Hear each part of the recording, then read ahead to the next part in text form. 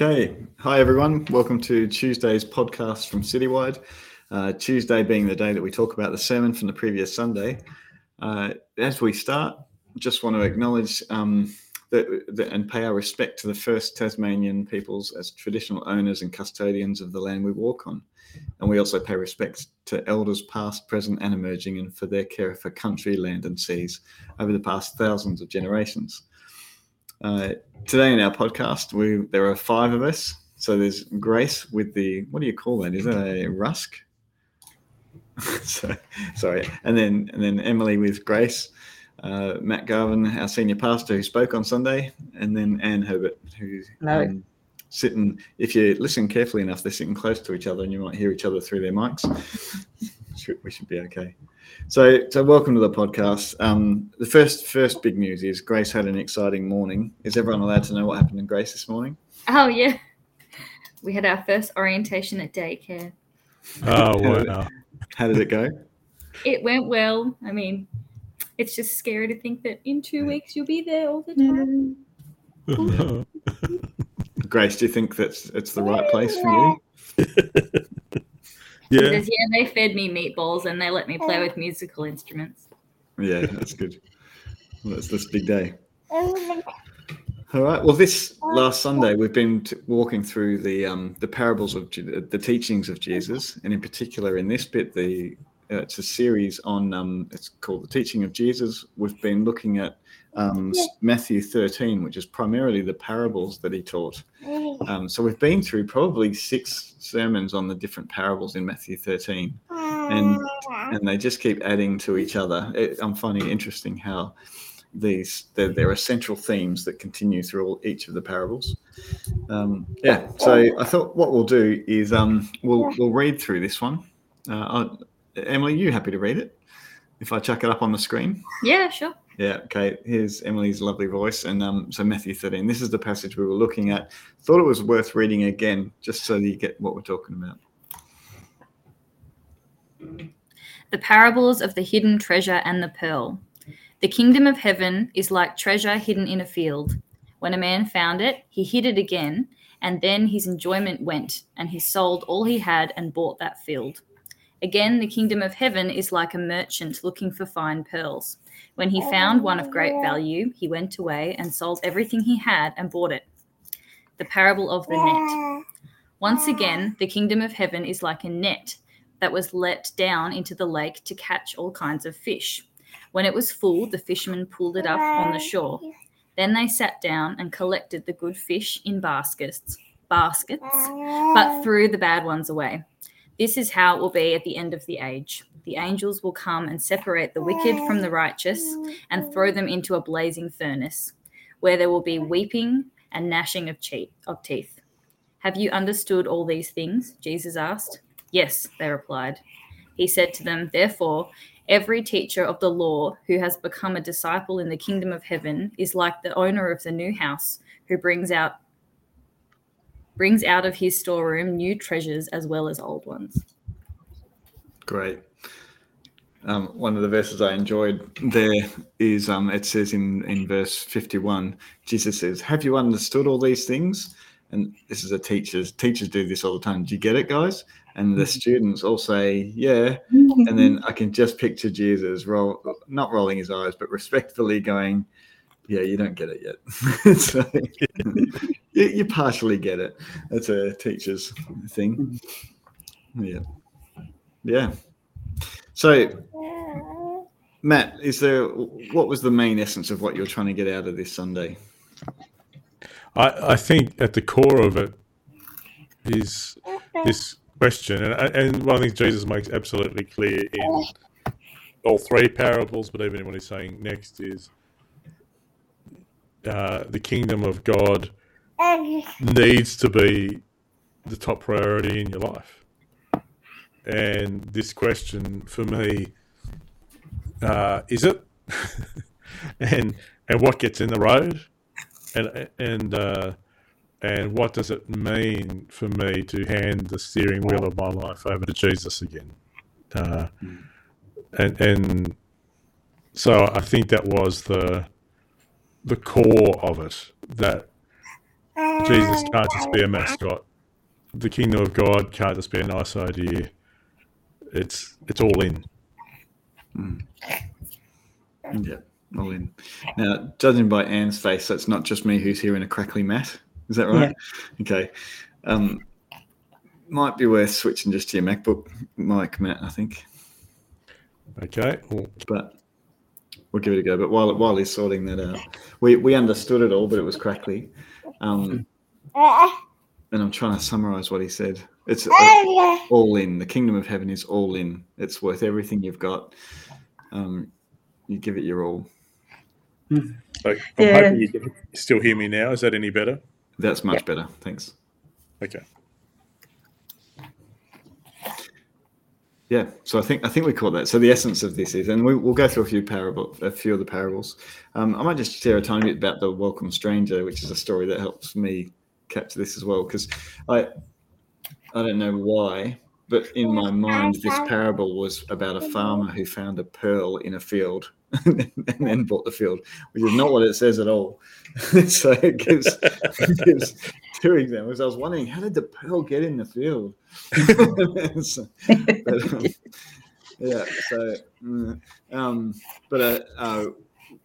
A pearl in those days was, they didn't know how to cultivate them. This is one thing you taught, Matt, that in that society that a pearl was completely a massive find worth millions because it was so rare.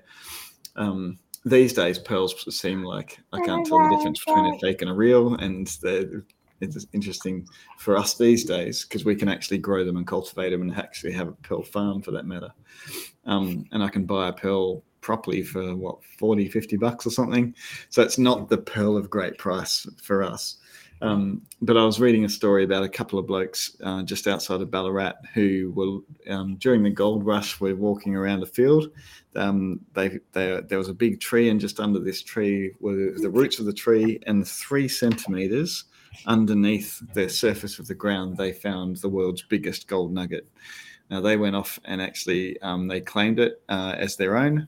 The difference with that story is they didn't sell everything they had to get this gold nugget thing. So I'll just show you a quick picture, but I think this image of these guys digging for this, it's 80 kilograms pretty much of gold, which is worth over 6 million today. So I just want you to picture a couple of guys who find this gold nugget, and they go and sell what they have so that they can buy this field, and then it becomes theirs. And so Matt's example of the kingdom of God will cost you everything you got, but then you get so much more from it. And so that's a central part of this theme, whether it's a pearl that you find or whether it's a treasure in a field. Yeah.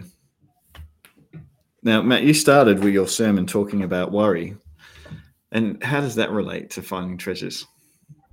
Well, I was trying to wrestle with, so as we bring this chapter to a close, the very clear theme was the kingdom of God. And for me, it's a natural place to start because I have engraved on my wedding ring Matthew 6:33 about seeking first the kingdom, and that comes in the context of Jesus in the Sermon on the Mount saying, don't worry about food, don't worry about clothes, don't worry about your life, just seek first the kingdom, and then don't worry about tomorrow. And I in Matthew 5, he teaches us to pray, or actually earlier in Matthew 6, he teaches us to pray, your kingdom come, your will be done on earth as it is in heaven. That he's told us that the kingdom of God is God's will, which makes sense. It's what any kingdom is. It's where the king's will is done. And so I personally was reflecting on, okay, how much of my life is God's will being done on earth as it is in heaven? And for me, two core measures are how I spend my money and how I spend my time. But it struck me that Jesus introduces this other measure. What do you worry about? And he seems to be saying that worry is a big block. And in fact, it was in the parable of the sower. He says, well, and for me, I think this, of the 4 different soils he gives in the parable of the sower, where he says this, the first seed falls on a road, the second seed goes into rocky ground, and the third seed is choked by the weeds. And he said the weeds are the worries of this life and the deceitfulness of wealth and the desire for other things. So for him, the thing that's going to choke the kingdom in your life is your worries, the worries of this life. And so for me, beginning a discussion about the kingdom of God, if I was to bring it down and try and make it honest, I had to face what I worried about and realise that there are plenty of things I worry about that may not be actually God's will. And ultimately, it doesn't make sense to worry a lot if you're seeking first the kingdom, because, there's not a lot that God can't do. So that was my thought process anyway, working out and leading into these discussions, these parables about the kingdom, to unpack, okay, what does this mean in practice, and what is the context they're coming out of? And these are some of the core teachings about the kingdom that Jesus has already given us as we lead into this bit. Yeah, great. So I want to come back to this question just a little bit later of what does it mean to seek God's kingdom first? How do we do that? How do we sell everything we have for this great price, this thing of great worth? But before we get to that, so Matt asked the congregation just to use technology, which immediately counts a few people out, but I'm trying to catch the words. We came up with this word cloud, so I'll flick that up. And Anne, if you can just summarize for us, which are the main parts of this that Yep. Well, I think obviously we can't name everything, nor do we need to, but health is a biggie, and some people have named that up as suffering or as sickness or as not being well. So that's a key theme, having good health. The family, there's a number of things there around being a good parent, your children, what's going to happen to your kids. So there's a few things around that.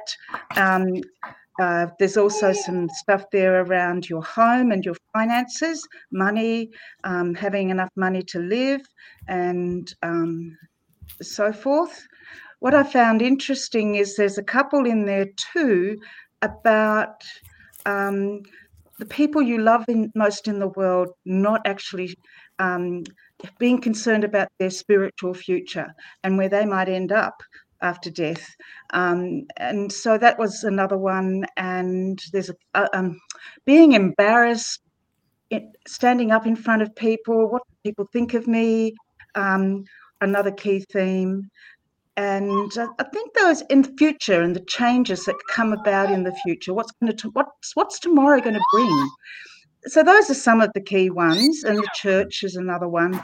And justice, so like the Ukraine, and so global issues, the Ukraine, climate change, just some of the examples, things that hinge on justice being done, and gun control and all of those kind of things. Yeah. And so they're good. I think that as themes, they're not surprising, and I don't think it surprises God at all. And that's why I think in the Lord's Prayer, Jesus says, there is a place in the Lord's Prayer for bringing our needs to God.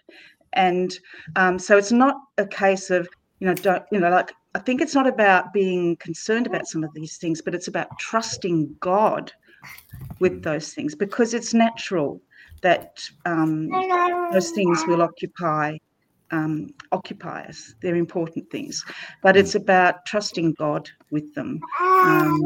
And one of the things I like about the Message translation, it's a little bit before that bit about, don't worry about what might or might not happen tomorrow, because God will look after you.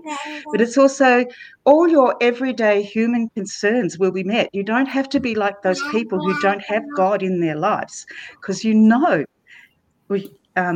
He's there with you. So it doesn't always stop us from doing those things, but it's right.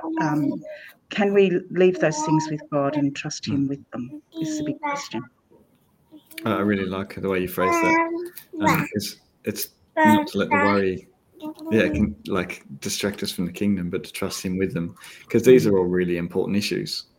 I can't see anything here. Cat's a question, but there's nothing in here. My daughter wrote Cat. She's desperate. She's going to be a crazy cat lady. That's her life's ambition. But these are things that are important to focus on and work through. But can I ask you guys, how does this relate? How does worry relate from here?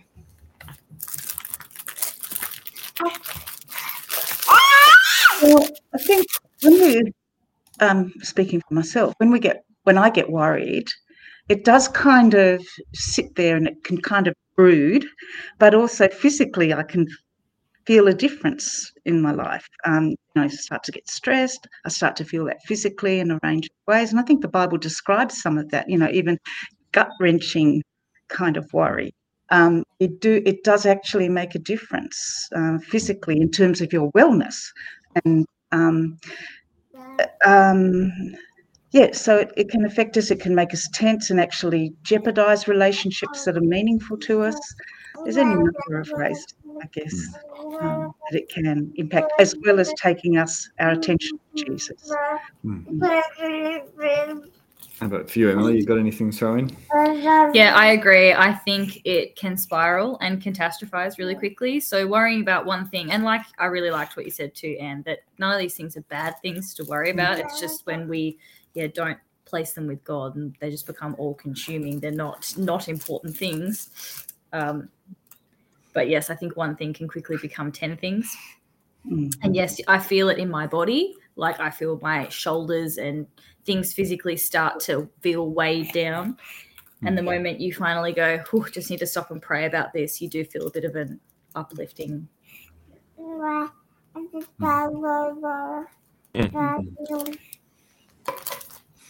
Yeah, I remember we did it at the start of a teaching series. We did Matthew chapter 8, and we were talking. It just kept on swinging back. Also at the start of 13, it just every lesson seemed to focus on you can orientate around self or you can orientate around God, and it just feels completely different. The same issues in either of those arenas feels completely different.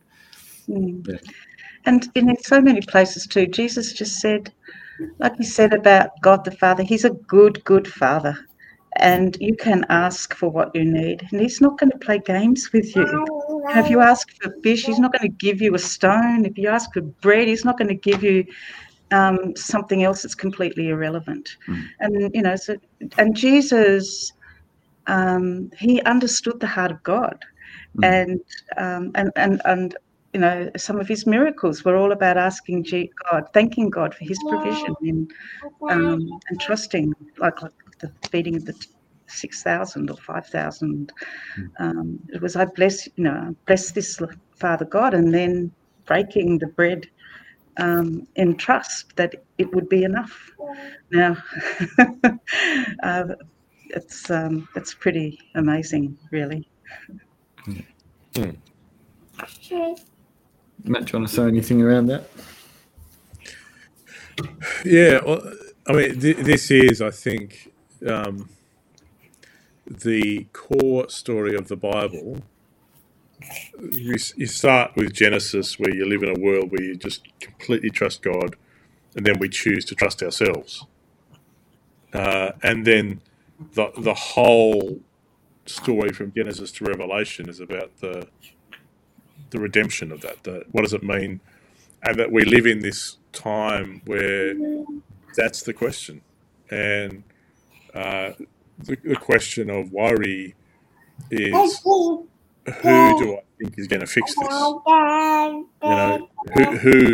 Who do I trust with my life, me or God? And it's where the rubber hits the road in terms of the kingdom of God, but in terms of my life, and it's a daily choice.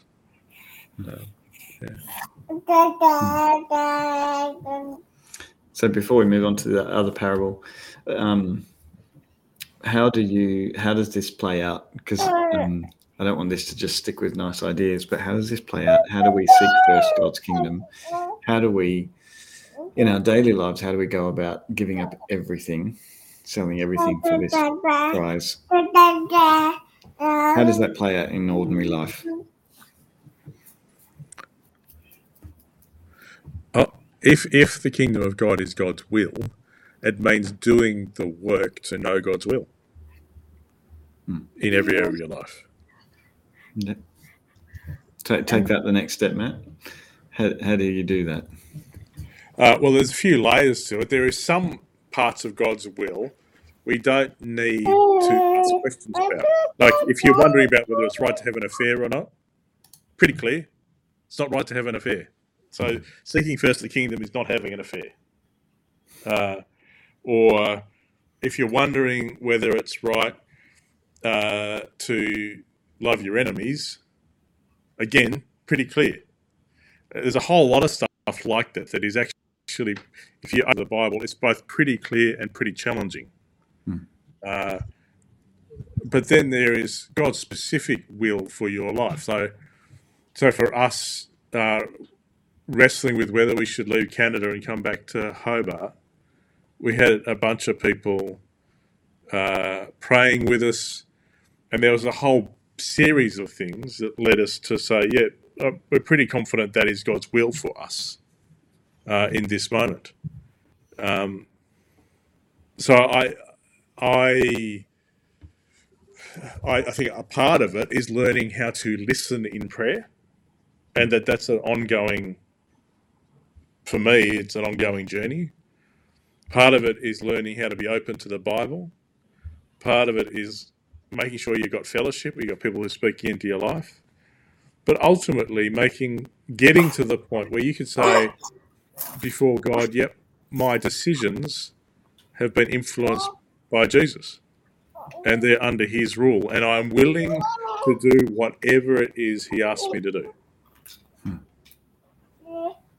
Yeah. Great. Emily, so tomorrow morning you wake up. Oh, sorry, I'll come to you in a second. No. I think it's important to go to Emily. Emily, tomorrow morning you're going to wake up. How do you seek first God's kingdom tomorrow? I was just thinking, because I find it really easy when, say, I was applying for university and I applied for 3 different courses to be 3 very different things, and I just prayed that I'd get offered the one I was meant to, and then I only got offered one, so I didn't have to make a choice. I knew that was what God clearly wanted me to do. But when he leaves it open for you to decide, or it doesn't matter, I'll use you either way, I'm not someone who's heard an audible voice or had a clear sign, and I am a classic, massive overthinker and stressor about everything. Mm-hmm. So I struggle in those situations where you just want him to tell you or push you or nudge you or tell somebody else to tell you, and it doesn't happen that way. Mm-hmm. I don't really know how you keep seeking first, because I feel like you can pray and pray and pray and still not know what to do. Yeah. But seeking first the kingdom. I don't know whether or not going to the shop and going, oh, do I buy that Boost juice today? Is that seeking first the kingdom with my finances? Is that a me thing, or is that okay? It's hard with all those little decisions. Yeah. But I just like to think that if I start my day each day committing it to God with prayer, it's the day he's made, let's find a way to be glad and joyous in it. That if I'm not meant to do something, I'll have a sense about it. And I've had promptings the other way too, like sometimes God's prompted me, go and buy some chocolates and a candle and go to that person's house with them, and it seems like nothing, and you just go, okay, whatever. And sometimes you know that was really appreciated, or they're not even home, you just leave it on the door. But I think you've got to have a bit of a sense. I can't say I'm really good at the listening prayer thing because I like to talk a lot, but just praying that if I don't hear it the first time, he'll keep nudging me. Yeah. So I've got these big life direction decisions to make, and you seek God in that at the massive level, and then the daily level. God, how do I hear your spirit and walk in step with it? And you're going to share something. Yeah. I mean, I could think of some examples a little bit like what Emily's talking about. But what I was going to say is, when I about 2 years ago, I was in a year of rest and restoration, if you like. That was my year of spending by still waters. It was very special.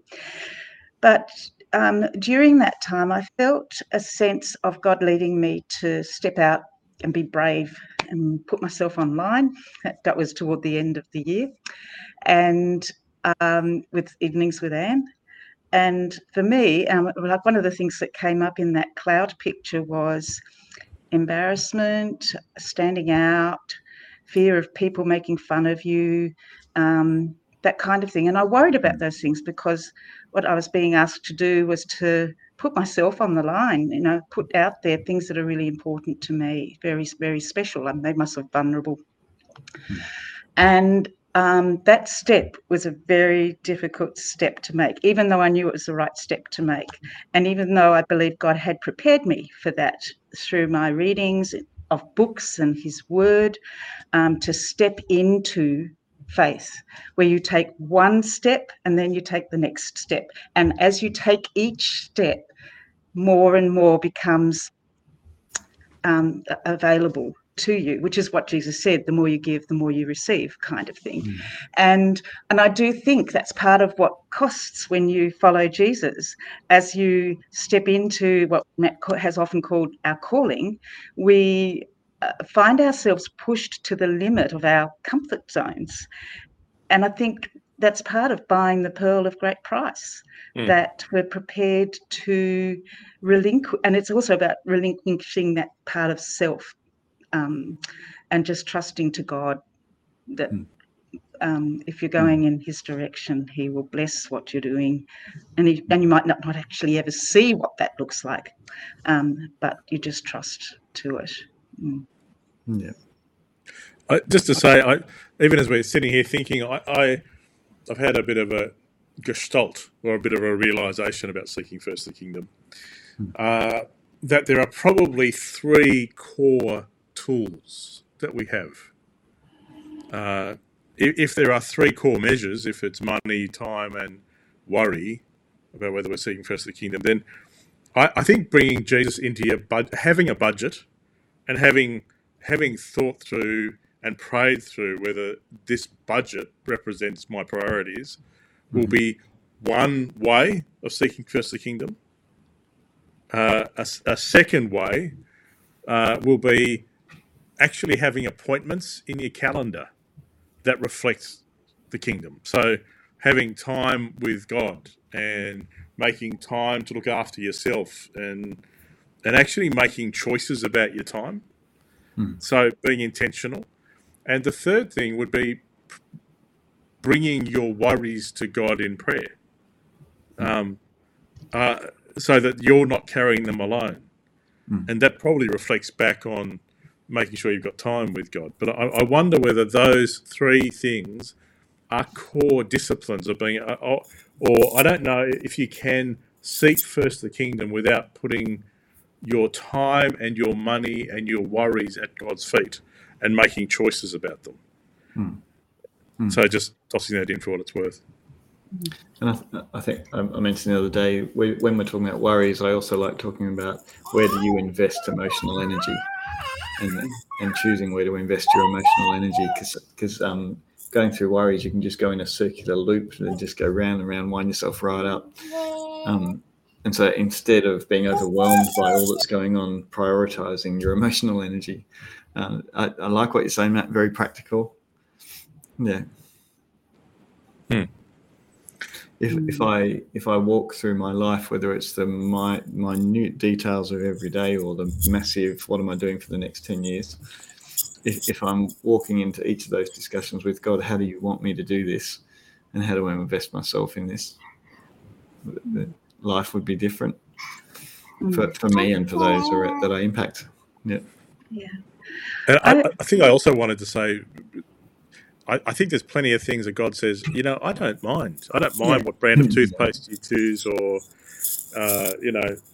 what sport you play or, I think there is plenty of stuff where God invites us to do life with him, but there are principles that he invites us to make sure are there as part of that as well. Sorry to interrupt. That's one of the frustrating things for me is there have been some pretty important decisions in my life, like Emily just mentioned earlier, where I really wanted to know God's will, and God seemed to be utterly silent on the issue. And there are other times when he's been crystal clear, but the frustrating ones are when he stayed silent. And one thing I did learn in one of these main ones was that I just had to trust that God would stop me if it was wrong. And I felt like he was saying to me, actually, I want you to choose what's best for me and for the kingdom. I want you to choose, because then when things get tough, you can't blame me for it and feel like a victim. But it's your choice, and I'll stop you if you're going the wrong way. And which was for me a beautiful lesson in parenting from God. But that was a real key learning for me back in my mid-20s. To trust that he won't let me go the wrong way, but he's actually asking me. And I think the further deeper you get into Christianity, the more he leaves the decisions up to you, because you know what he'd want. Yeah.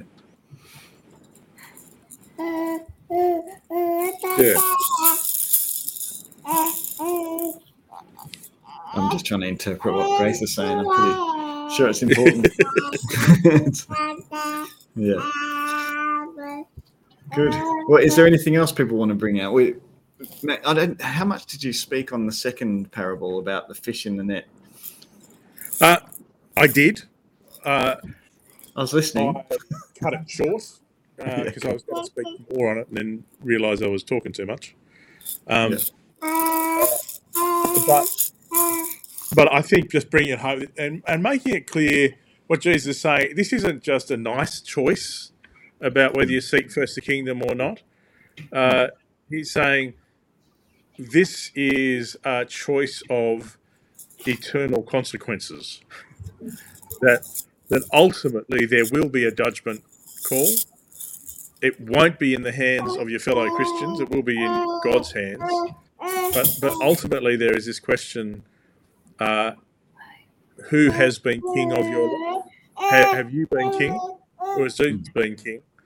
And the answer to that question will have eternal consequences, is what he's saying. And so it really matters. I was left with the sense of the gravity, and I think Jesus was trying to bring home the gravity of the kingdom. And he has with the pearl of great price and the field example too. It's just saying, look, this is it's not a light decision you make. It's a great decision. Once you seek first the kingdom, discover who Jesus is, find joy, find life. But if you choose to go a different path, it's pretty serious.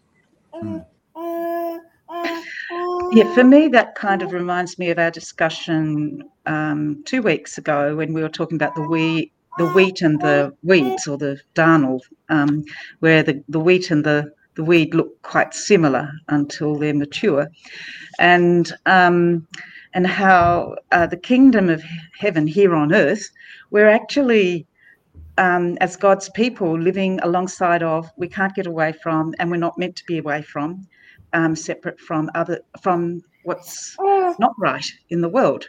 And what God asks of us is in our place in the field, if you like, or in the net, is to be who he has made us to be, and keep focus on that kind of thing, and that at the end of time, at the end of the age, whenever that will be, God holds all things to account, and that includes separating either the weeds from the wheat, or the bad fish from the good fish, and so forth. So yes, there's a lot of similarity and overlap between those two parables, I think. Yeah. Yeah, absolutely. Because the Bible uses, the NIV mentions the word gnashing of teeth. It's 6 times, but 5 of those are in Matthew.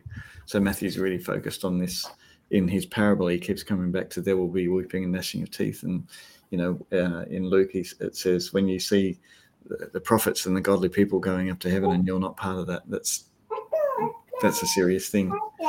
So it's very sobering. And Matt, you and I'm looking forward to getting to the passage. We had we were dialoguing this last week, and I was saying here that none of these parables are based on your behavior, but on who you set as king, who you follow, or seeking the kingdom. And then you said, but we're going to start looking at the sheep and the goats parable. In a few weeks' time, we're getting to that, which is all about the behavior. And so it's really interesting trying to work out these two parts. Because speaking first, the kingdom is behavioral. Yeah, and also I think I disagreed with you a bit, because Matthew here in Matthew 13, he said the point of the division is righteousness, which is right actions in the Bible. Like it's more than just having a right relationship with God. Certainly in Matthew, in what he's saying here, the point of the division isn't just whether you believe in Jesus. And that's where the fruit of the Spirit, I think, comes in, that as you open yourself to Jesus and accept his sovereignty, if you like, his rule of love in our lives, then the Spirit, we have the fruit of the Spirit, which Paul talks about, which is joy and peace and patience and kindness, and I can't remember all of them. But they're all about what those fruit are about, not only growing yourself, but about how you reach out and love other people. And we talked last week about the mustard seed, very small, but when it grows into this amazing nurturing tree, bush, whatever, that birds can nest in, rest in, and again, that's the consequence of being connected with Jesus and being filled with his Spirit. And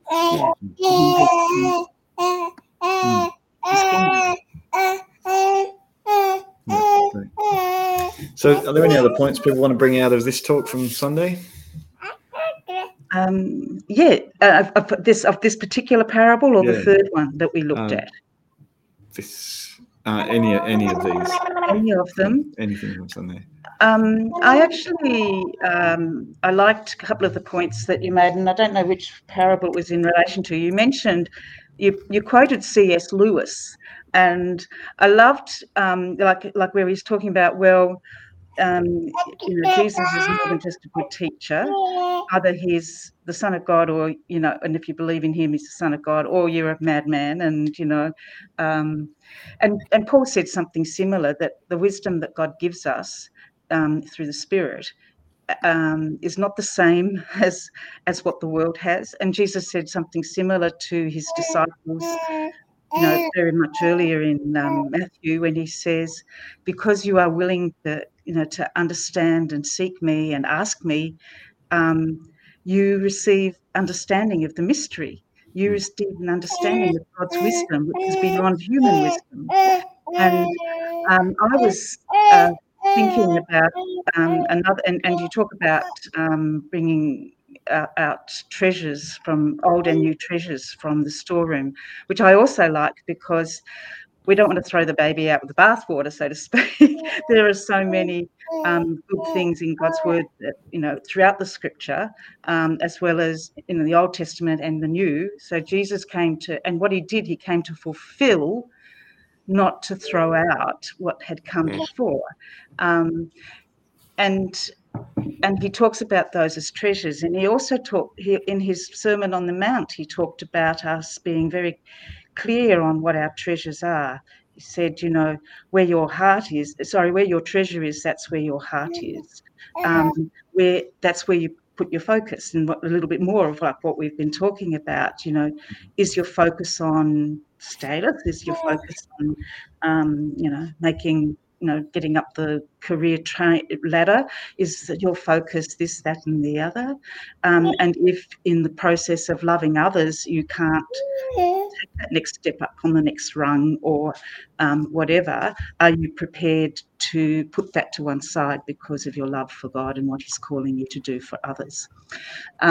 Because that's what you treasure. You treasure that justice and that righteousness and so forth.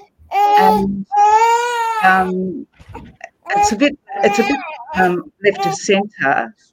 And I thought of another verse from Proverbs at that point when we were talking about treasures. It's from 24 verse verses 3 to 4, where it talks about a house is built on understanding, and knowledge is what you find in the treasure house, if you like, of that home, that treasure place. And I think it comes back down to, what is the wisdom that we're talking about here? Is it the world's wisdom? Is it doing things the world's way, or is it doing things God's way? And the kingdom of heaven is about doing God's will.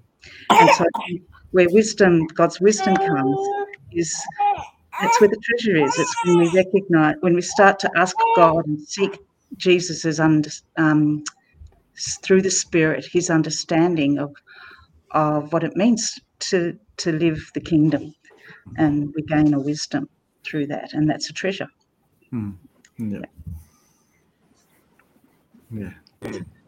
I don't know if that made sense. It was a bit rambly, but there you go. That's great. That's great, Ian. Mm-hmm. Yeah. I think those two sections we talked about a bit, and one of the passions for me is to help people really know the Bible, so we all know the big story of the Bible and how Jesus is the center of it all, and that we can draw from the storehouse old treasures. I think there's a real danger of, wanting to pick and choose from the Bible. I don't think it gives you that option. I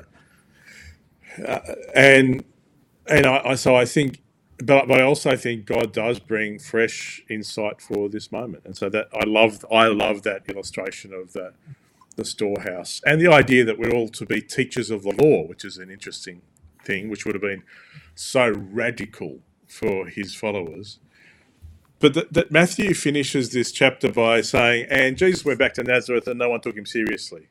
And that's why I used the C.S. Lewis quote, just saying, it's really, you can't get away with not taking Jesus seriously.